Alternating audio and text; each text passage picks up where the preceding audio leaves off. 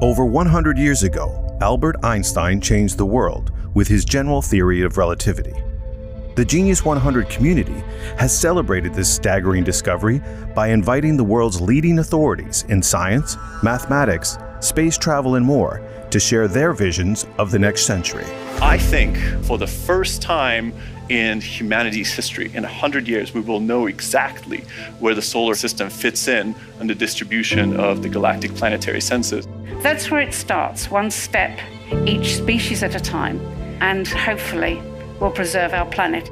Today, one of the contributors shares her thoughts on how technology connects us and disconnects us from what really matters. So my vision is both to inspire a sense of awe and agency that this whole planet is going to be connected very soon, and also inspire a ritual for people to disconnect. So we have the necessary perspective to understand what we're connecting to, and so we can help shape this interconnected world with meaning and purpose.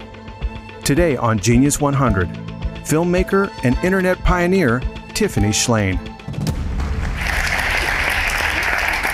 I'm really glad today it's in honor of Albert Einstein. It's not just science, but it's the arts and humanities.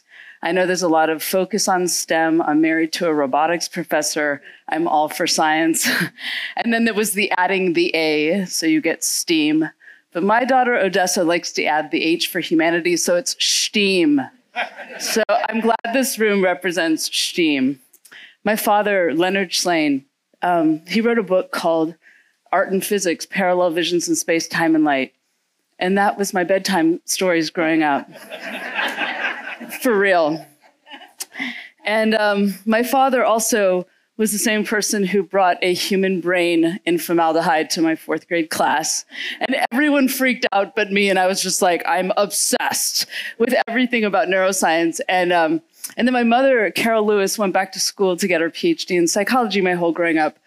So she taught me everything about psychology and seeded my interest about emotions and character. So those two people are what seeded who I am completely. And I have one other Albert Einstein connection before I go into my vision, which is my brother-in-law is the comedian Albert Brooks. I know, it's unusual. His last name was Einstein.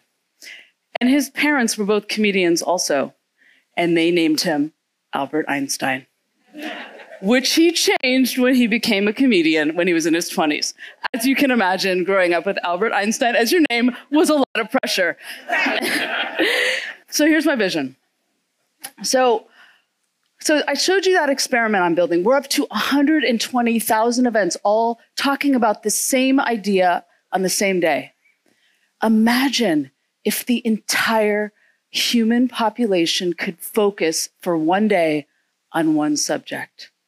Imagine the power of what that could do.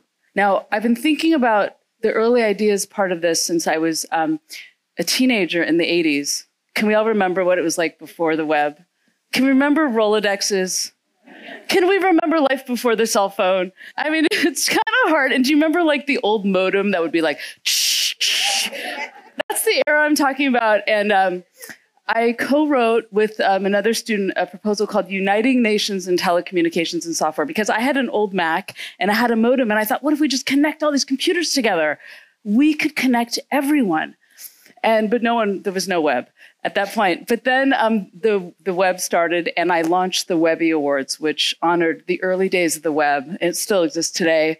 And I was trying to like push this young medium forward to celebrate everything that it can do to connect us in new ways. It's going to be less than 10 years before the entire planet's going to be connected. And just imagine when everyone has access to all the ideas that have come before us and all of that cross-disciplinary thinking. And there's incredible power that comes in focusing on what connects us, because there's a lot of going on, especially in my country, about what divides us. Now, as much as, and if you think about that power, about the biggest issues of our day, like gender equality, like inequality, like climate change, or living a life of meaning and purpose. Imagine the power of that. Now, as much as I believe in the power of connection, I believe in the power of disconnection from technology. 8 years ago, that same father that I told you I was so close to was diagnosed with brain cancer, and he was given 9 months to live. And, I spent a lot of time turning off my phone and just being with him and being present in the most beautiful way. I'm sure anyone that's lost someone knows how intense those times are. And when he died, he would have loved today, by the way. But when he died, my husband and I decided with our teenage daughter and our younger daughter to turn off all cell phones once a week for our technology Shabbats. And we're Jewish. But we're not that religious, but we're into Shabbat. And we're certainly into our technology Shabbat. So 8 years, once a week, we're totally present with each other.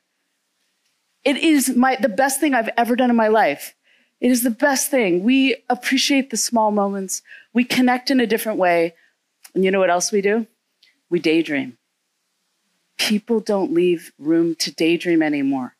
And Einstein was the most beautiful example of what can happen when you daydream, when you link unusual ideas together. That's how he came up with his ideas, is he made unusual connections and he gave his mind room to explore. The other one thing that happens when we turn off all technology once a week, and Einstein would also appreciate this, is time seems to slow down. So my vision is both to inspire a sense of awe and agency that this whole planet is going to be connected very soon, and also inspire a ritual for people to disconnect.